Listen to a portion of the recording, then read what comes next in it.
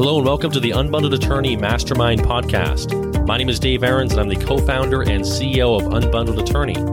In this podcast, we interview many of our provider attorneys, as well as some of the leading experts in the industry to isolate the best practices for building internet-generated leads and how to ethically and effectively offer unbundled legal services and other more affordable options in your practice. For more information about our services, visit www.unbundledattorney.com.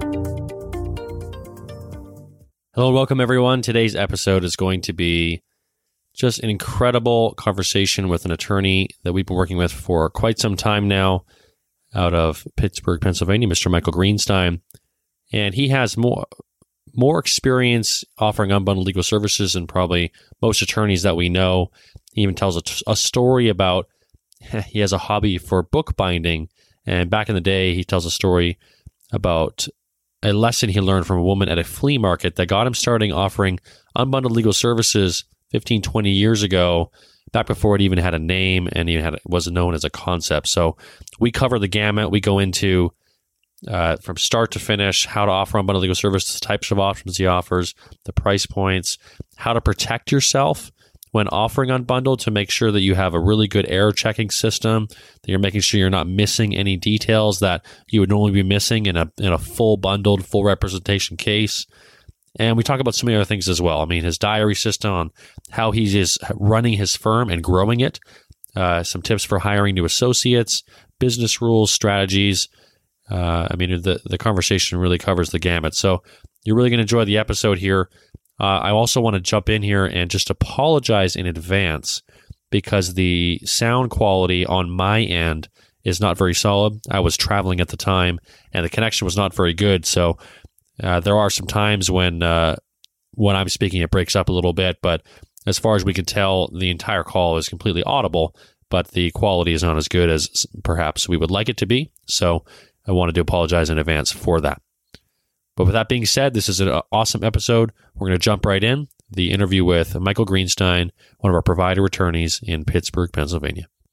All right. Well, I am a happy camper today. This is Dave Aarons, CEO of Unbundled Attorney, and I'm very happy to be interviewing our guest today, Mr. Michael Greenstein, who is a unbundled provider attorney out in Pittsburgh, Pennsylvania. In fact, just before the call, me and Michael were kind of trying to figure out how long it's been since he started working with us and taking leads. And I think we figured out it was back in June of 2014, right, Mike? June of 2014. It was all right. So that's and I've been here ever since. Yep. So and then we're recording this in January of 2016. So he's about a month, which is a year and a half of experience under his belt. And from what we've been hearing, he's been doing pretty great. So maybe we could do, Michael, maybe you could start off with just sharing a little bit about your background and maybe a bit about your practice, maybe what makes you unique and how we got to where we're at now. Sure. Well, I was licensed at the very end of 1991, started practicing family law in any form at all in 1992, and full-time since 95. But I spent 6 years in a partnership that did not work out very well in the end. Mostly, I had disabled my own ability to engage business as part of the conditions of my entering it, simply because I was told, they've got so much business and you're paying to get leads and whatnot, get rid of that expense. And I did. And then 6 years later, they decided I wasn't bringing in enough business, and so they got rid of me. Spent another year working with another attorney in a highly corporatized framework that created a situation where I had been brought in for my experience and was being micromanaged, which didn't work out very well. So in February of 2010, with a boot print on my behind, I decided I was pretty well done with wearing anybody else's collar, and I was going to do this on my own. I set up an office in my home. The parlor of the house turned into dedicated office space so that clients who came in were asked whether it was okay to have a cat on the desk. And interestingly, most of them said it was just fine. Okay. And so I had taken some clients with me, but the problem is, so here I was, old in practice, young in business, And I was in a situation where I was making far too much of my money from far too few clients, which is always a danger sign. And it got pretty difficult for me. I decided to try to get online. I figured I would create a situation where all roads lead to Rome, marketing-wise, and my website would be Rome. I paid ridiculous amounts of money that was hardly worth it to a company to set up and maintain a professional website for me. I had written some informational articles. And in the meantime, I was writing additional articles and putting them on a blog. It was a WordPress blog that was linked to the professionally prepared website. There came a point where the money was just killing me, and I realized that I was making about 7 times the traffic at my blog than I was out of the professionally prepared website. So I finally said, heck with this, turned the blog into a fully fledged website on its own, and after a brief bumpy period, it's performing very, very well. I got involved in a couple of pay-per-lead services. I started getting involved in Nolo, first of all, and then I got a call from somebody at Family Legal Help, which turned into Unbundled, and I'm stepping down Nolo hugely, and I'm stepping up Unbundled. So that gives you an indication of my experience. Maybe you could chat a little bit about what led you to the decision to continue taking leads from Unbundled Attorney and not take them, or at least bring them down, I think is what you're saying, from Nolo. What kind of results have you been seeing in Unbundled Attorney? Well, actually, before I do that, let me throw something in about why I started them in the first place and why I was an easy for Family Legal Help. I mean, the difficulty is when you're young in business and you have no ready source, you absolutely need something coming in, and it needs to come in quick, and it needs to come in affordably without a whole lot of front-loaded money. And a pay-per-lead service, as long as the leads are quality leads, is a perfect way for an underemployed attorney to begin ramping up a practice with a very short-term return on investment. And it made all the difference in the world. The reason that I stuck with Unbundled and I'm stepping back on Nolo has to do with return on investment in 2 different ways, money and time. I had occasion a couple of weekends ago to do an exhausting bit of data collation for my practice, where the money's coming from, where the business is coming from, and it was only Disco that got me through. Thank heaven for Pandora.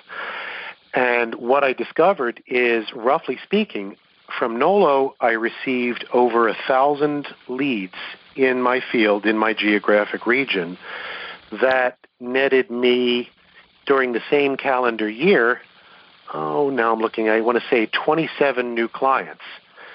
And after labor costs, after cost of the investment itself, I was left with a return on investment of 136%. Basically, out of the entire calendar year, I profited by about $7,000.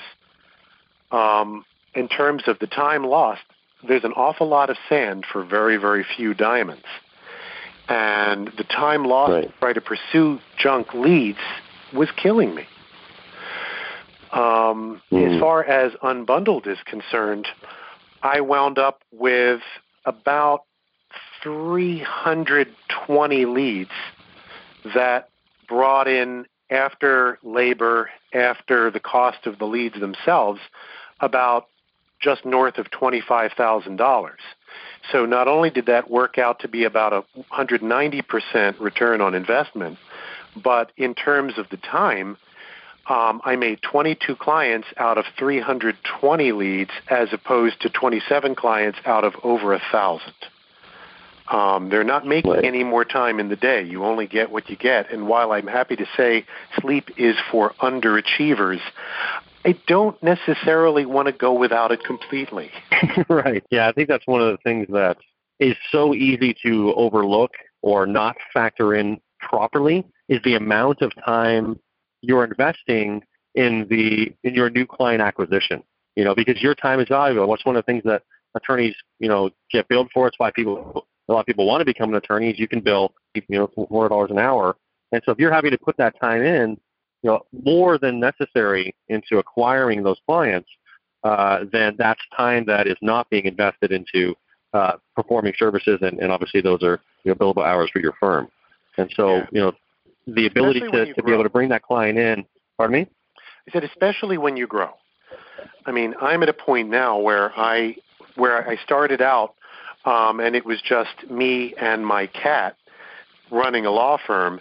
Now it is me, an administrator paralegal who happens to be the best one I've ever married, plus 2 associate attorneys.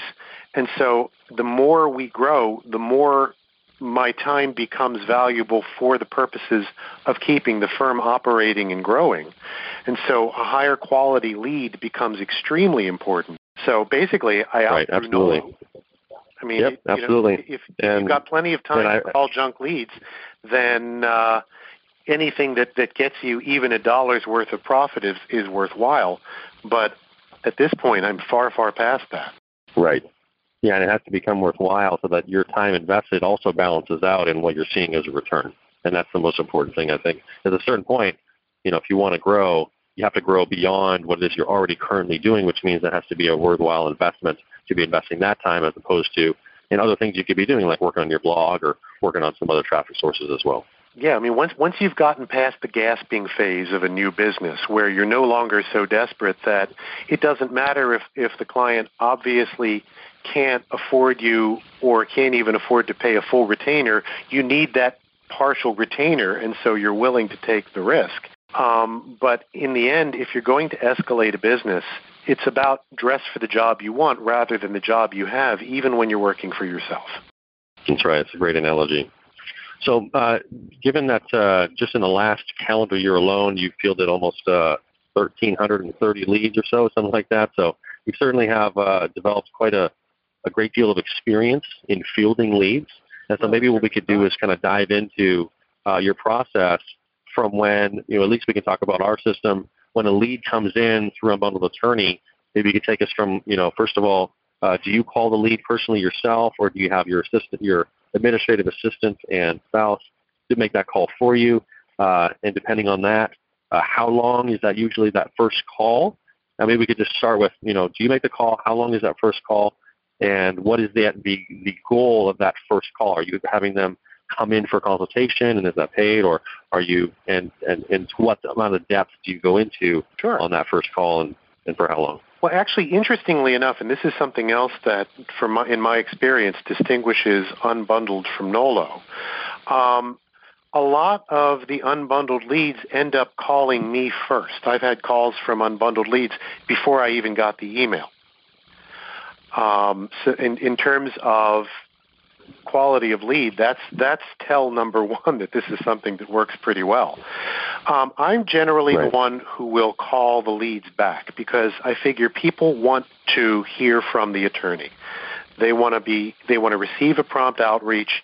They want to know who they're dealing with. I mean, the difficulty, especially in a heavily competitive market like this one in any urban area, you've got to have an edge. You've got to have something that sets you apart. And I've had any number of prospective clients tell me through the years that they really appreciate my taking the time on the phone when a lot of attorneys just want to get them into the office and get money before they even know who they're dealing with. So the way I phrase it to clients is, I want to take, and I try to keep them down. I try to keep them to around 10 minutes.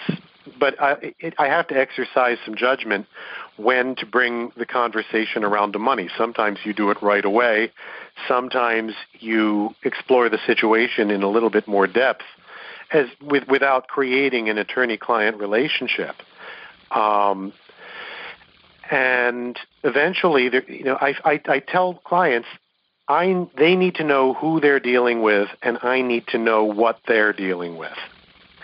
And people are very appreciative about that. I mean, there are always going to be people who are looking to call the legal warm line and pump you for as much information as they can. And you have to be conscious of it. And after a while, you begin to recognize the signs. But there comes a point during the conversation, after I've got a basic picture of what it is we're dealing with, and I have a good sense of where things need to go and what the client actually needs, that's when I'll bring the conversation around to money.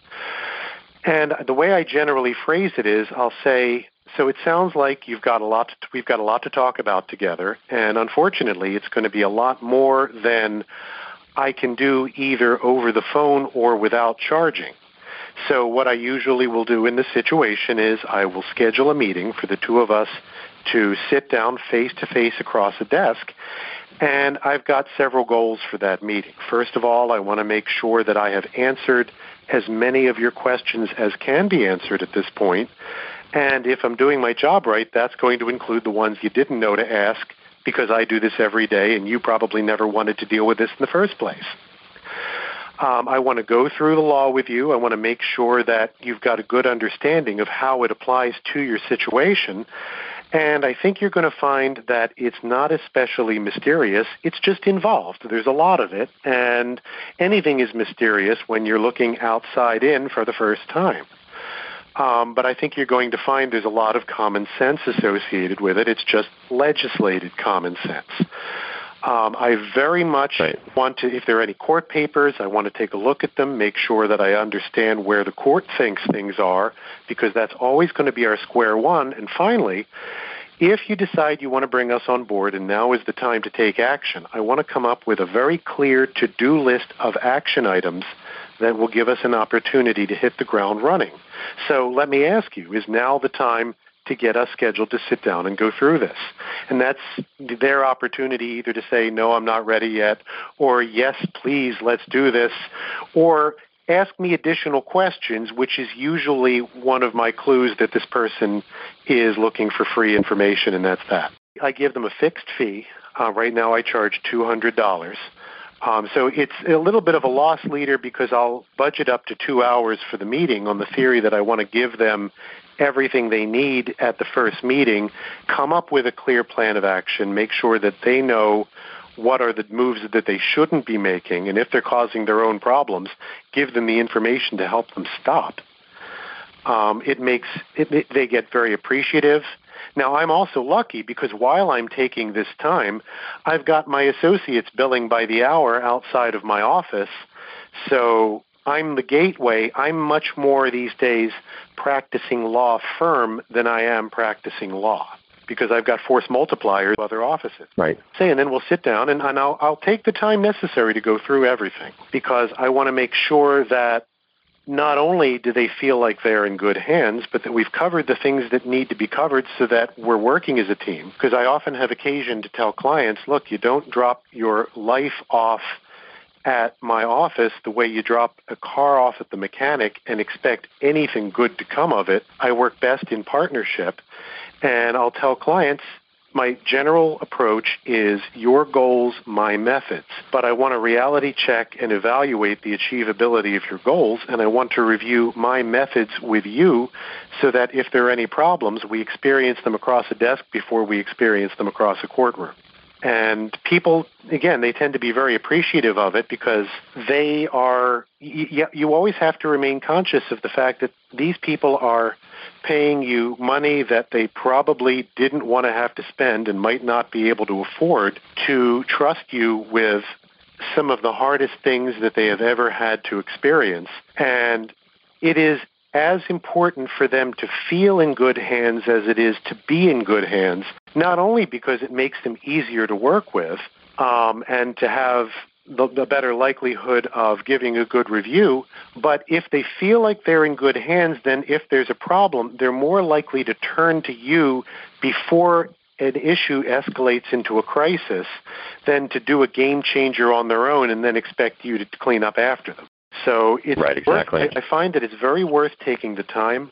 I find that clients tend to be much more appreciative of it and much more responsive to it when I have to give them the bad news or the hard truths.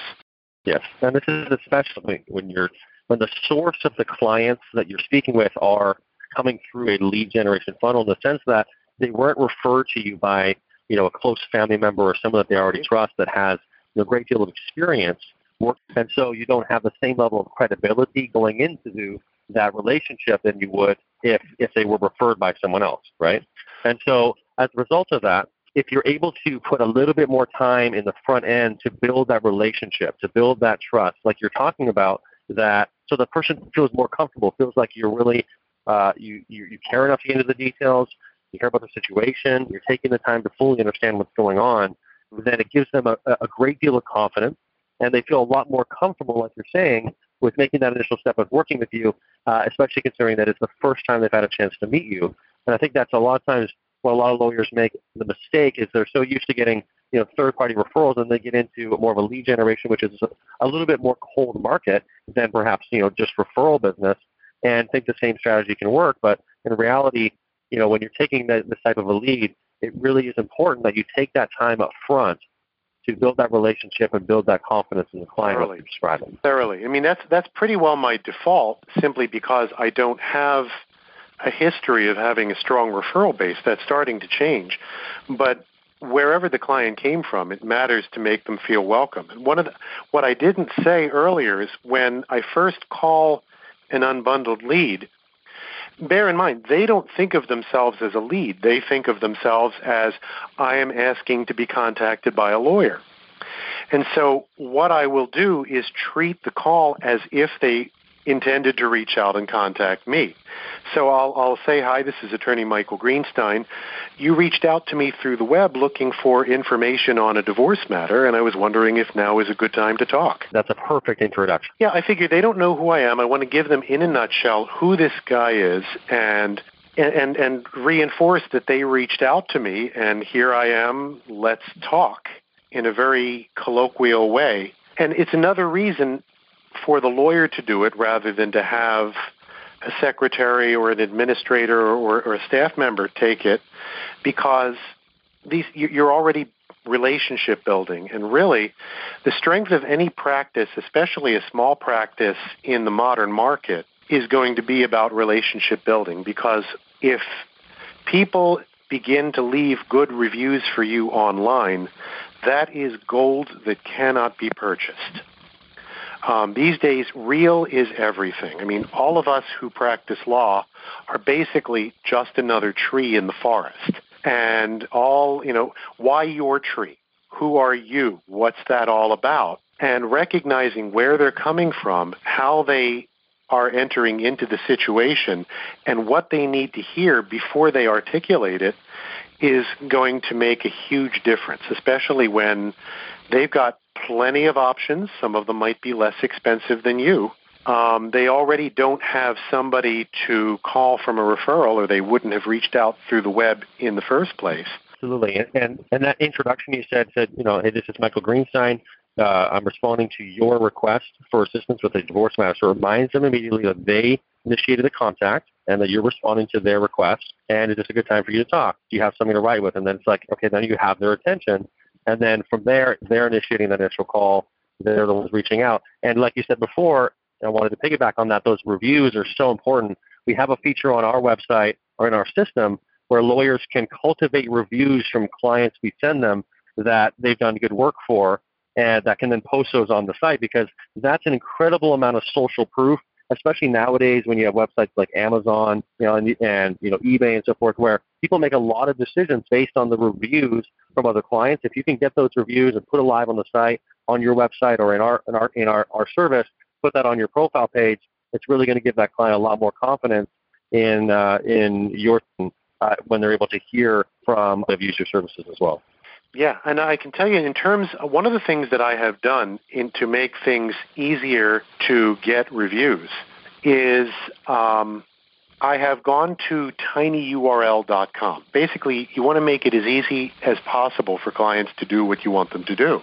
And sometimes they won't just do it. You have to reach out to them. I mean, sometimes I will go as far as picking up the phone and saying, hey, I'm checking back, wanted to see how things are going.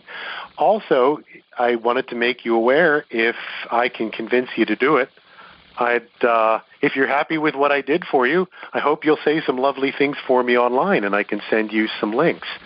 And sometimes they do, and sometimes they'll say they'll do and not. But it's easier if you go after them than if you just say, I hope they will. Absolutely. Google reviews, you need 5 Google reviews for your stars to show up. If you do a search that comes up with map results on Google, the ones that you see stars, the difference between them and the other ones is they have 5 reviews or more. And it's stupid. It shouldn't make the difference. But you know what? When everybody is a tree in the forest, anything that sets you apart is good, as long as it sets you apart in the right way. The other thing, there's a website that a lot of people might not know about. The website is reviews.birdeye.com. That's B-I-R-D, like flying thing, E-Y-E, like you've got 2 of them above your nose. Reviews.birdeye.com, and they collate reviews. I know they draw from Avvo. I know they draw from Google. I think they draw from Yelp. I'm not sure where else they draw from.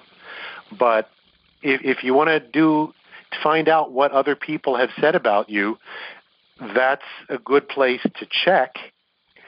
If the reviews are good, I've actually put a link to my reviews on Birdeye to my website. So with a section that says, don't take my word for it, see what other people have to say about me. You might as well use whatever marketing tools are out there.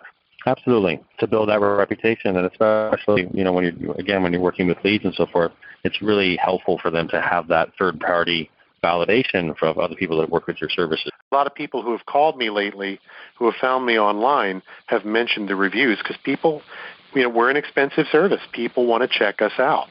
Yeah, and rightfully so, too. I mean, we're talking about, especially in family law, which is your primary area of practice, it's just the rights of their kids on the line, so their ability to be a parent to their child. So the selection of their attorney can be a critical component in their ability to not only get custody, but also to afford to bring the case to fruition as well. So it's wise for folks to take the time to make that decision. And if you can give them these reviews and give them that third-party validation, it's going to really make their job a lot easier to choose your firm. Very true. So with that, let's switch gears a little bit. So you've done the consultation, come into your office. Maybe you could talk a little bit about, because I know you do at times offer some bundled leads. Maybe you could talk about those options and why you offer them in the first place, and why you've been open to providing that to certain clients. How that's worked out for you. Well, it's a little strange how it came about. I've been offering unbundled service longer than I knew it had a name. I mean, we do have an expensive service, and whether people can afford us or not is an interesting question. And what I always warn people about in advance, because I tell people I would rather risk losing your business than to have you give me a bunch of money and wish you'd never heard my name. And also I'll tell them I have no illusion about what we cost and how it can add up. And I'm an investment, but I'm only a good investment if I leave you better off or considerably less worse off than if you hadn't worked with me. And I had a fellow who called me once and said, I haven't seen my child in 6 weeks, and I think I'll have enough money for your retainer in 2 months. I said, right now the riskiest thing you can do is nothing at all. And I talked to someone like that about unbundled, and I always make it available to them. The way I started to, and I know I'm getting off a little bit, I will get back to the topic. The best way that I have found to describe unbundled service versus traditional service is that if in traditional service you're in a 2-seater race car and you're in the passenger seat and the professional driver is in the driver's seat, going unbundled switches seats. So you are relying on your own reflexes, but you've got a professional driver sitting next to you to offer you guidance, which is a whole lot better than if that seat is empty. And if that's what your resources permit, at least it gives you a legal team in the background that is a la carte, that you can use as you need to draft documents, review documents, and give you a sense of how best to approach the situation. Getting back to the actual answer to your question, one of my hobbies is bookbinding, and during the more difficult days of my practice, where I incidentally had a whole lot more free time, I tried to sell my work at craft fairs. And what I found, there was a lady who I had met several times who sold beaded jewelry and beaded keepsakes and other things, really nice stuff, who gave me her philosophy of successful marketing. And she said, you need something to cover all price points. The guy who wants to buy a $10 bangle for his girlfriend, and the person who is looking for something really unique and special that sits on the table in splendor, and if nobody buys it, they can at least see what you're capable of, and that will inspire them to buy even the less expensive items you produce. And so if you have a range of material on your table and something for everyone, you're going to make more sales. And that is exactly what made me start doing unbundled service before I knew what it was called. Because it was a way that I could work with people who did not have the money for a retainer and felt confident enough or desperate enough to represent themselves, but didn't want to do it without help, and that they could afford. And so can you talk maybe a little bit about the types of options you offer? Do you do document preparation? Do you document review?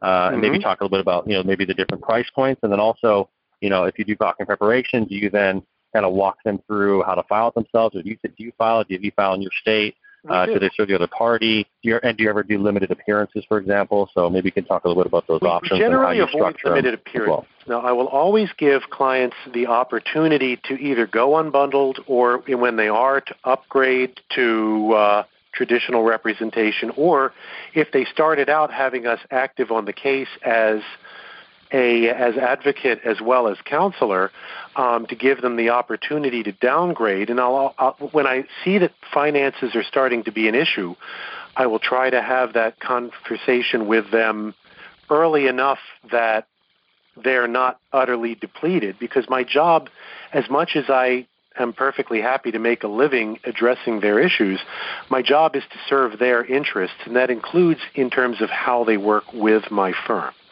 When it comes to unbundled clients, everything always begins with the same meeting, whether they're going to be going traditional, whether they're going to be going unbundled. Either way, I want to sit down with them. I want to come up with a course of action. I want to give them the opportunity to make decision-making that is as informed as possible without a working crystal ball. And given that, I will draft documents as they need. We'll check in with them as necessary. We will answer their questions. So really, they get to dial up the level of our participation at that point. I mean, the fee per hour is the same for traditional service as unbundled service, but in both cases, since I have the advantage of having associates, one of the things I try to do in-house is to make sure that the work is being done by the person who charges the least, who can still do the job to my specifications. So that's another way that clients can save money, because right now my name's on the letterhead. I'm the most expensive guy in the place. But while I'm $225 an hour, my lowest cost associate is $150. So that's another way that I can have something on the table at all prices. And you make a really good point with regard to the billable hour. As far as, a lot of attorneys assume, the only way to make really good money in the legal industry is to take really big retainers and take on big cases, right? The $5,000 up front and so forth. And that by offering unbundled legal services, somehow they would be getting, less money, or it's a cheaper alternative by, offering these types of options to folks that maybe don't have the amount of, those large retainers up front. But like you adeptly pointed out, that whether you're working on a case for 20 hours or 2 hours, those hours you're investing in that case is still being billed at your normal hourly rate of $225 or whichever associate's working at it. And so that's a billable hour, whether it's a client you're going to work with for 40 hours or 4 hours, you're still seeing that time invested in the case. And then, obviously there's the added advantage we can talk about in a minute of starting to look at more of a flat rate model too. Yeah, but there's more to it than that. I mean, there is There is the fact that a client who starts out unbundled may get to a point where he or she feels out of his or her depth and like, okay, I'm pushing the button. I think I want you coming to this proceeding. But also, there is a utility in a diverse client base. I would, in some ways, if you're going to make the same money from one client or you're going to make the money from a dozen clients who are each requiring fewer services, go for the dozen. Because, as I learned, and I saw it coming before it happened, and unfortunately, it happened just the way I saw it coming. Because, let's face it, part of our job is to evaluate risk for other people. If we can't evaluate it for ourselves, why are we even in this business? And if you have most of your business coming from few people, it means that a huge chunk of your business can walk out of your office the moment either there is an adverse result or that person is frustrated with how things are going or doesn't like what you're telling him or any number of other things, and it can become a disaster to a small practice. So it seems to me that more clients, each of whom are receiving fewer services, make you much more flexible, make you much more likely to weather a storm, and incidentally, give you a greater referral base, because if those dozen people who need fewer services are happy with you, one of them is more likely to have a friend who will also need your services. So don't underestimate the value of the little client. Well, yeah, and absolutely. And I think additionally, when you're able to offer these unbundled options, especially, with the lead generation model, as we go back to earlier, where, people are trying to get comfortable working with you to build that trust of the relationship, because they don't have experience or someone to tell them that, hey, you're the man to work with, or woman in that case, that anything you can do to make it a little bit easier for them to get started in the process and start working with them and give them that opportunity to experience your services firsthand is going to make them, all the more comfortable. And so when you're able to start with someone and start with, let's say, rather than them having to come up with the full retainer and it goes straight into traditional, where you could say, well, what we could do is we could start with unbundled legal services. I can draft this petition. It'll be more, and you start out in more of a pay-as-you-go unbundled approach. Then it's a lower pain threshold financially for them. It's something that more people can attain and get started with. And it's a lot easier for them to just say, yes, let's get started.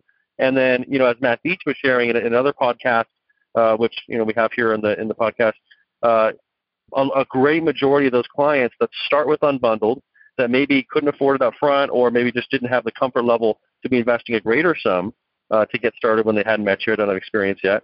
But they start with that bundled. Later on will then transition when they, file the paperwork themselves or proceed accordingly, and then realize maybe they're in over their head, and from that point on, find the resources financially or make the decision at that point to retain you for full representation. Has that also been your experience as well, that many of the clients will go from a bundle and then transition to more full representation model? Sometimes that is very true. And I've had clients go the other way too, but that is also good because it gives me an opportunity to maintain an existing relationship and have a very appreciative client who recognizes that he's something other than a cash cow I'm trying to squeeze until he's exhausted. The other thing that I tell people, by the way, that I forgot to mention is my standard retainer is $2,000. And when I'm operating on a traditional service, I will I have what I call a retainer level maintain policy, the idea being that at least in theory, although in practice I'll cut people breaks, the retainer needs to be topped off month to month to make sure that the fuel tank is full for the journey. When it's unbundled service, I'll tell them I'll put the retainer in half.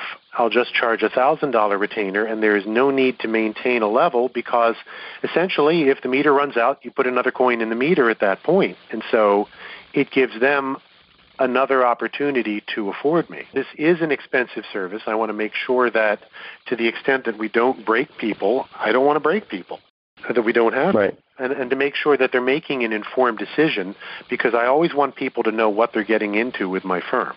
So I've got a separate fee agreement for unbundled service that recognizes the possibility of upgrade. And because as long as you don't work into the red other than by choice, because that's always a dangerous thing to do. Right. Maybe we could expand on that a little bit. What is your process and what, from your experience, how do you determine which clients you work with on an unbundled basis versus full representation? Because, there are a lot of cases that are just not going to be a fit. There's going to be a lot of clients that are not a fit to, or wouldn't be served by working with you on an unbundled basis. So what are some of the things that you do to identify or determine which clients that you're open and willing to do work, or which cases you're open and willing to offer unbundled and which ones aren't, so that you can obviously protect your liability, but also make sure that you're offering the best option and not overreaching in certain cases? Well, generally, I go the opposite way, and I'll say to the client, let the client make that decision. I tell people, I think of myself mainly as dealing in informed clients and protected clients, mainly because they're usually one and the same thing. And so once I've gone over it with them, unless I think that there is something that I think would be a very good idea not to go unbundled, and adoptions are pretty well at the top of the list, I want to make sure that once I've gone through things with them, let them make the call. Because very often, once I've described it, and I use the race car analogy, they'll say, I'm not comfortable. I know I've got a temper, or I'm terrified. I think I need you there. But they nevertheless appreciate that I gave them the option and that I really am thinking of them before I'm thinking of myself.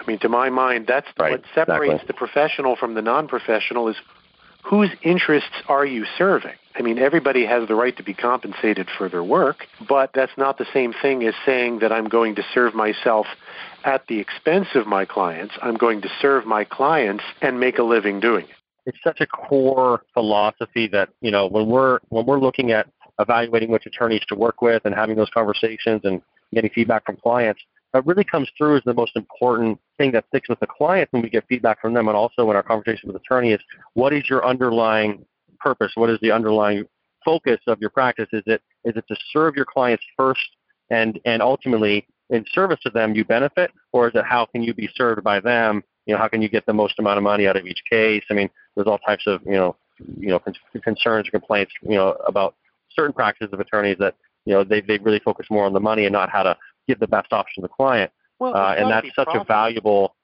I mean, I'm not a monk. I want to make a lot of money doing what I do. So I'll tell clients I have no problem making a good living doing what I do. I have a girl in college. I didn't get into this field to be poor, but I'm also clean shaven, although right now I'm growing a beard, so I have to be careful of that one. I said I'm clean shaven, so I have to look at myself in the mirror at least once daily. And I have to like what I see. So it is not exclusive to make a good living offering a valuable service. And it comes down to, once you've dealt with the business bottom line, because, look, I have to pay my people, I have to pay my mortgage, I have to pay my office rent, whether I am making money or not, but they're not exclusive. You don't have to choose, do I make a living or do I serve the client? You make a living serving the client. That's right. And that always seems to be one of the primary reasons that we see that attorneys are starting to offer these unbundled options, or at least began. It was from a solution-focused approach to how do I get this person from A to Z when this person either wants to handle parts on their own or just doesn't have the financial resources for me to take them all the way from point A to Z. How can I still serve this client and get them through the process with the limited resources they have? And then that's when they start to get creative and come up with these types of unbundled approaches where they're doing documents, preparing their written declarations, and then guiding them through the process as best they can in the lowest, with the least amount of time, so that they're limiting the amount of financial exposure to the client. Innovation matters. Yes. We can talk maybe a little bit about technology in a minute. Maybe what would be helpful is, would you be able to give maybe like a hypothetical client and just kind of walk through that elects to use more of an unbundled approach? And let's say you're going to be kind of drafting documents for them and they're going to be filing and representing themselves, like how you navigate servicing them differently than you would if you're working with them full representation and more of like a coaching role and kind of walking them through it. Do you have checklists that you give them? Do you give them instruction over the phone? keep prepping for hearings? I mean, maybe walk through a little bit of that. Well, I mean, it's what I want to do first and foremost is make sure that these clients are in our system every bit as much as anyone else, because the last thing that any growing practice can afford is for things to fall between the cracks, unbundled or bundled. And one of the things that I've discovered as I grow is that the rules change the bigger you get, because the more people are involved in your practice, the more variables there are. You can't do everything. You can't actively have your hand in everything, but you need an error-checking system. You need to make sure that you have a diary system, that you use the diary system, and that you do not put a file away, unbundled or bundled, without having diaried a next action date, even if it is only a no-cost ping to the client saying, hey, just wanted to check in, no cost for the call, see how things are going, and whether there are any problems that we can address before they get bigger. People tend to appreciate that sort of thing. And so, for example, in terms of an example of an unbundled client, so here we'll have somebody who has distribution of property issues and perhaps support issues as well as divorce. It all begins with the meeting. You want to lay out a course of action and make sure that the client is in a position to understand, first of all, his or her own power, because especially if you're dealing with somebody who is accustomed to feeling powerless, especially if there is an opposing counsel on the other side who thinks to run roughshod over a pro se party, you want to take away the mystery. You want to explain how the game is played in the sense that, look, this attorney on the other side, you're only ever going to see game face. This person could rescue puppies and weep at a sad movie, and you're going to see the ruffian in the courtroom. So we create a course of action that is calculated to best achieve their goals after reviewing their goals, which sometimes is half the battle, because if somebody's coming into my office saying, I want his head on a silver platter and I want him to pay for the platter, then that's a good opportunity to persuade this person and warn them of what a fight on principle does. So I have a client right now who, and I'm not giving any confidential details here, we're in process. There is an award of support to her right now. She was living in the marital residence, and the problem is she couldn't afford it, and she wanted to get out from under it. The problem is it's upside down on the mortgage. And so what we have done for her is to draft, there was a motion that we drafted, for example, and explained to her how to present it, that gave us, that gave her assured cooperation from him to put it on the market and that she could list it for sale. When she discovered that it was upside down on the mortgage because realtors wouldn't touch it without some authorization from the bank, she came in, she sat down, talked to us, and I talked to me, and I went through with her what she was dealing with, how to deal with him, how to try to sell it to him, make sure to document what you do because the judge wants to see how you have fulfilled his order, and then whatever it is she needs. Fortunately, she is very together. She's very organized, and I always encourage clients to be organized, telling them, look, the more organized you are, the less organized you need to pay us to become. And even my bundled service clients, I'll tell them, look, I want to turn you into my clerk, because you don't have to pay you by the hour to do things that don't require me or my staff to take care of. And while an ounce of prevention is worth a pound of cure, and I don't want you to use false economy, if I can find opportunities for you to do something to help yourself, then it may be the best paying job you've ever had in the form of the money you save. And I emphasize that particularly with unbundled clients. So right. I've got a diary system in place. I'm keeping tabs on the cases. we've got a system. I want to make sure to take a team approach so that anybody who calls in, anybody who picks up the phone can at least get a rapid capsule summary of where the case is procedurally, what the big issues might be right now, and what we're expecting next, so that we can give the client an informed response. I'm also very often going to, whenever possible, have my paralegal help out because she's $85 an hour instead of $225 an hour. And when it comes to certain basic document drafting, I'm going to have her do that instead of somebody who costs more. It makes us more efficient, it makes us more cost-effective, and it still serves the client.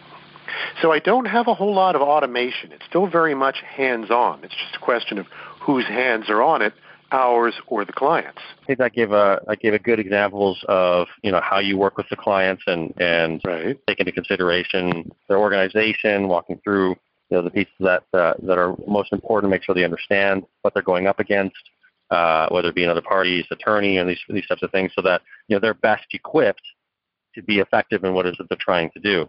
If they are going to need to be doing things on their own. Yeah, I try to tell clients overall, I want to make sure that they understand the judge's perspective as much as possible, because what I'll tell people is in the event of a dispute, the only person in the situation whose opinion really matters is the judge, because the judge is the one with the authority to make it stick.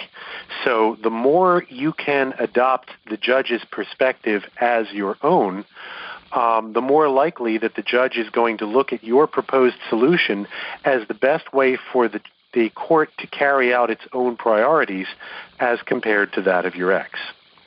I tell people all the time, I don't want to create a war where there doesn't have to be one, but I want to make sure that you are not undercutting yourself. I also have articles online that I'll sometimes even point bundled clients toward that might give basic information. For example, I took the basic advice that I give to clients on the eve of trial, and I turned it into an article that I can point people toward and say, hey, if you want the advice I give clients before trial and you want it for free, read that article, and if you have any questions about it, I'll be glad to answer them. I try whenever possible to demystify it, because really fear and anxiety make people do dangerous things. And to the extent that I can remove the fear factor and give them permission to be nervous, because I'll often have occasion to tell clients, look, if you're not nervous, I have to ask if you're really paying attention. So it's okay.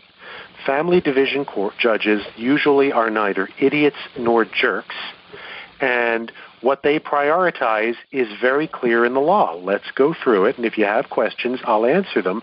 Otherwise, if I can get them to take an overall sensible approach to their cases where they're forgetting every television program they ever saw, they're leaving technicalities for criminal court, in Pennsylvania, there's a lot of equity in a family courtroom. So you want to make sure that you're presenting a case and your client is presenting a case in a way that doesn't make the judge go, oh, come on, but instead makes the judge somewhere in his or her head go, well, that seems reasonable to me. As long as you're dealing with somebody who is a composed, controlled person who recognizes that the worst and most dangerous thing that you can bring into a courtroom is a sure and certain sense that you're right, that person is the person who's going to get the most out of unbundled services. The client who starts telling you about how the fix is in and starts spouting conspiracy theories, not so much. I'll tell people all the time, especially unbundled clients, if you want sound and fury, take the muffler off your car. You're going to get all the smoke, you're going to get all the noise, but you're not going to get there any faster, and you are going to raise a stink. I don't know if I answered your question somewhere in there, but if I didn't, ask it again, and I'll try and do better. No, that's a really good perspective to give clients going in there to really make sure, because a lot of times they're very emotionally involved in pursuing custody, especially in family law, you can have a more emotional situation. So, oftentimes without proper coaching, they're quick to, badmouth the other party, and in the best interest of the child if they were to look at it from a more objective, logical, reasonable standpoint. And so giving them that preparation, giving them that perspective can really help them kind of zoom out a bit and try to figure out, from a less attached component perspective, what's really going to be the best fit for their family and for their kids.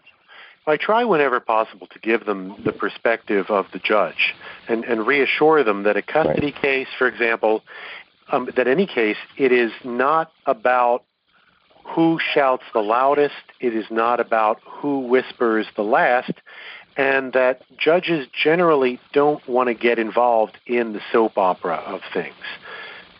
Black and white perspective is not going to help you because the judge doesn't share it.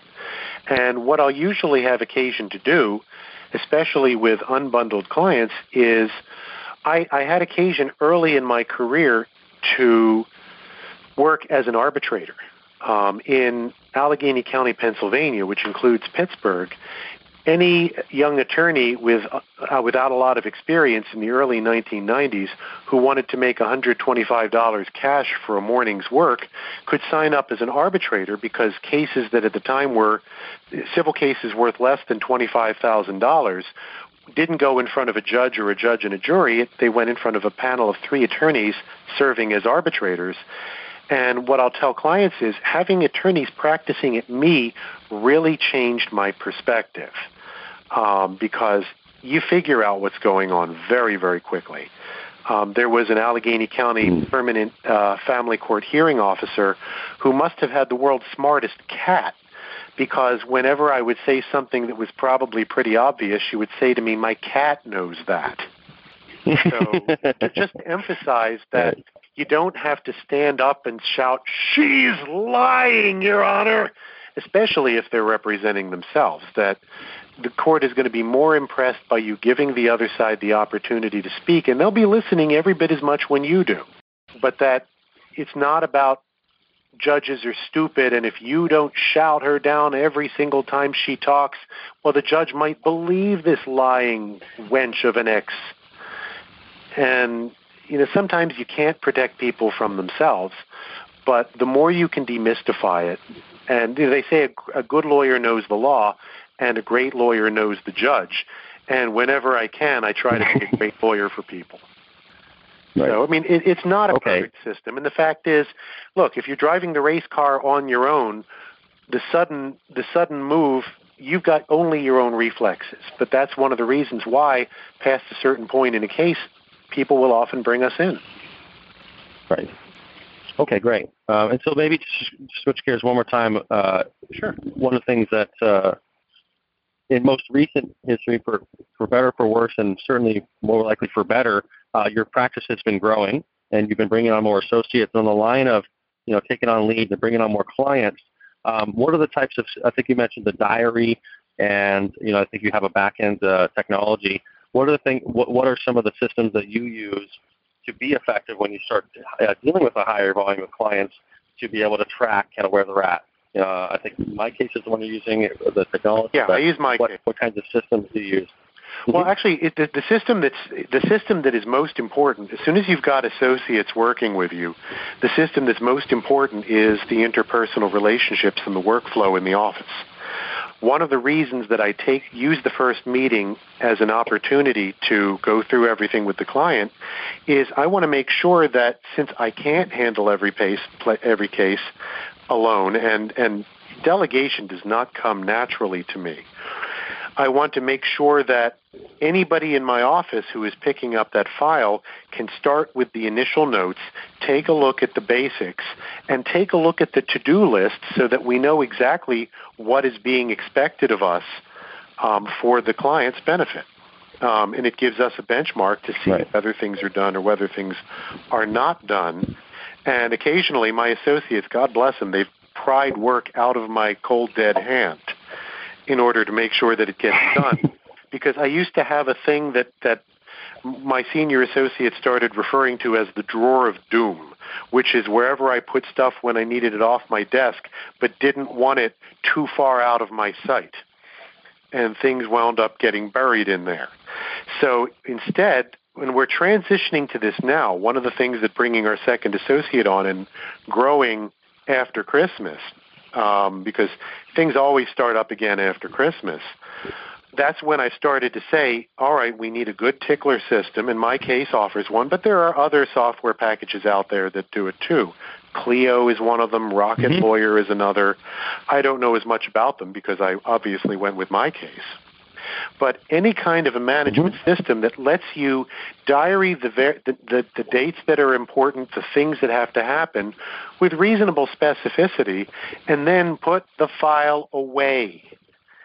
Because the same senior associate who identified the drawer of doom started having the office of doom. And it doesn't take a whole lot for clients to feel that you're not being responsive or, God help you, missing deadlines. Use the diary system. Make sure that there is somebody there whose job is to make sure that things don't slip between the cracks. And actually, a lot of that isn't even me. It's my wife acting as administrator because she's got more time in the day while I'm busy developing the new clients and making sure that we're setting strategies, addressing issues.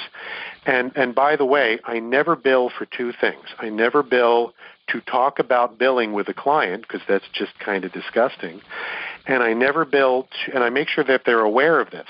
And I will never bill to talk about either issues with my staff or issues about how the case is being handled.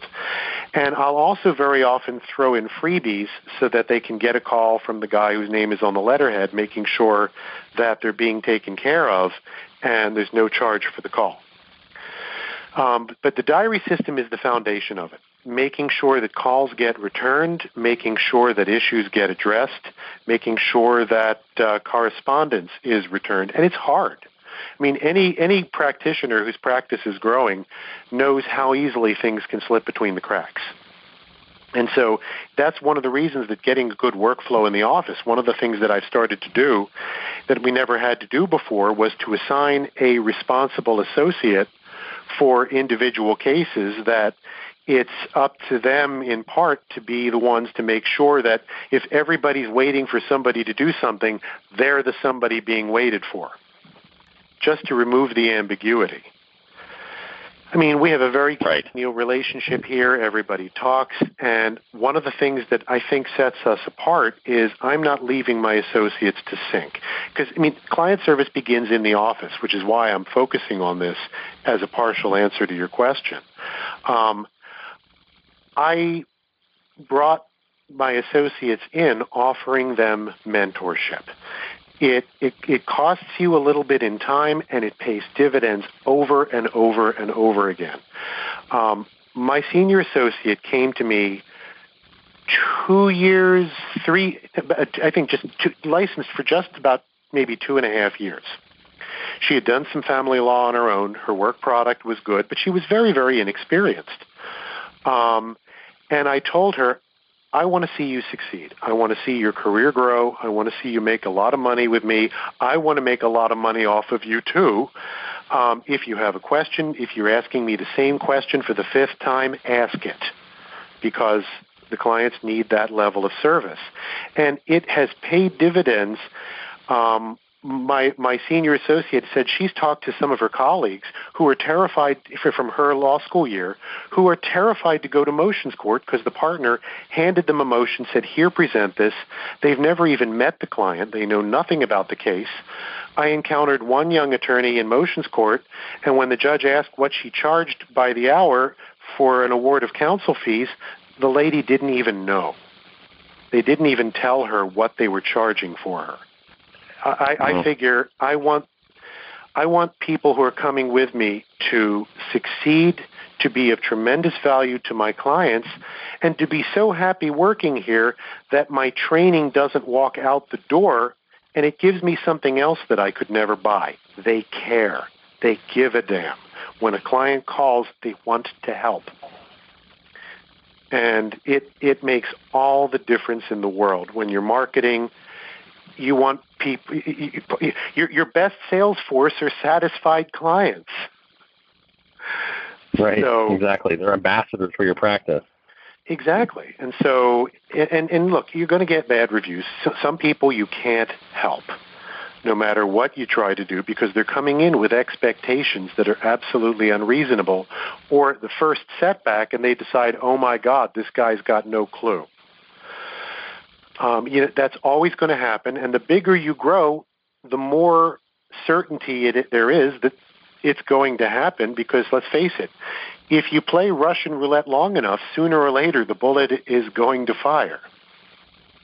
And when you're dealing with the general public, it's inevitable. I've got some bad reviews online. I hate them, but I've tried to be constructive. So my case, so just to recap, so the diary system is tremendously important. Follow-up is important. One of the things that I want to make sure of moving forward is that any file that is active doesn't go more than 30 days without something happening, even if it's only a ping to the client. Say, hi there, we're still here. Any developments? No news is good news. Great, carry on. You need us, we're here. I mean, this has been just an incredible call. I mean, it's no surprise to any of us why we're getting such good feedback from the clients we send you, and why they've been so happy with your services, and that you're doing so well with the leads that we're sending by offering these types of options, and certainly with the philosophy you bring to serving these clients' needs. So I know we're coming up to about an hour here on the call, so maybe what we could do is just ask maybe one final question. If there's anything you would like to suggest, or maybe one final piece of advice, either for being effective at offering unbundled legal services or working with leads that maybe attorneys that would be brand new to this or don't have the experience that you do could benefit from a broad perspective. Well, I'll offer two as fast as I can. And the first one is a variation of what we've talked about, which is work on service. Try to innovate in ways that the larger firms don't. One of my philosophies of business that has worked out pretty well for me is that there are a lot of what I think of as dinosaur law firms out there where they got their business not through direct marketing, not through lead services or the web, but because the senior partner is the president of the local country club, and he golfs with rich people who will turn to him and recommend other people to him. But when it comes down to that, no matter how, sooner or later, dinosaurs get bigger and bigger and bigger, and then something comes along and eats their eggs, and it's very small, and it becomes very successful. And that's what I have been trying to be. The second thing is part and parcel of that is you have to have a good website. Because there's a lot of junk. If you pretend to be a prospective client looking for information, looking to educate yourself and see who's out there, you're going to discover very quickly that you're going to be flooded with ad copy. People are going to want you to fill out forms. If you call the firm, you're not going to get a human being, or you're going to get a secretary wanting to make an appointment for fee, when all you want to do is just get some orientation and find something useful, and maybe then you'll be ready to hire an attorney and you'll know who to look for. So a highly user-friendly website that does not have an artificial, we're going to cram in as many searchable buzzwords as possible to boost you in the rankings until the thing looks like anything but a useful tool. What we do as attorneys is we create tools for others to use. It might be an unbundled client. It might be a judge. It might even be an opposing counsel who you want to buy into your position for the purpose of settlement. In this particular instance, the tool you're making is for the use of people who don't need you yet or have just discovered that they need you, and that means real, organic, informational content, user-friendly interface.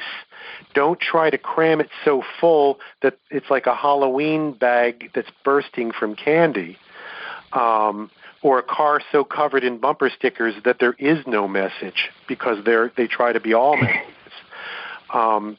be real. If anybody wants to see my version of that, feel free to take a look at my website. It is greensteinfamilylaw.com. Green like the color, Stein like a big mug of beer. And at the All Articles tab, you'll find my library index.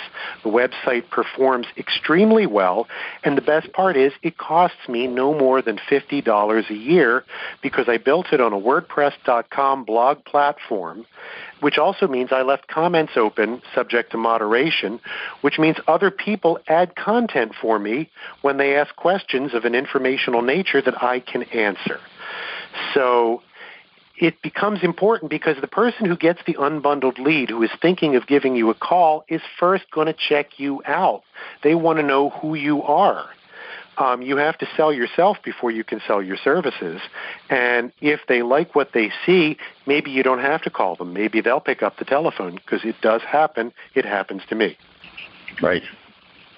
So I talked fast. I hope I didn't talk too fast. This has been incredible, Michael. I want to just thank you for taking the time and jumping on here. This has been a very enlightening call, and I'm sure those that partake and listen are going to get a lot of value from it. I just really appreciate what you're doing, as I said before, for the clients that you've been working with and the options you've been providing them, because there's a lot of folks that have come to you that most other firms that you've been able to serve that most other firms would turn away. And that's why, when you talk about, the small things that are eating those dinosaur eggs, those are the clients that are representing about 2/3 of the current marketplace. We've had a real shift, especially since 2008 and the emergence of the market. Those that are able to find ways to serve that ever-growing marketplace are certainly going to thrive in this next age, as opposed to the dinosaur attorneys that have been a little bit more inflexible and don't have the types of creative options, are going to see a little more of their eggs get eaten. I want to thank you for everything you're doing and leading the path as far as offering unbundled services and finding great solutions for meeting people's needs financially and legally.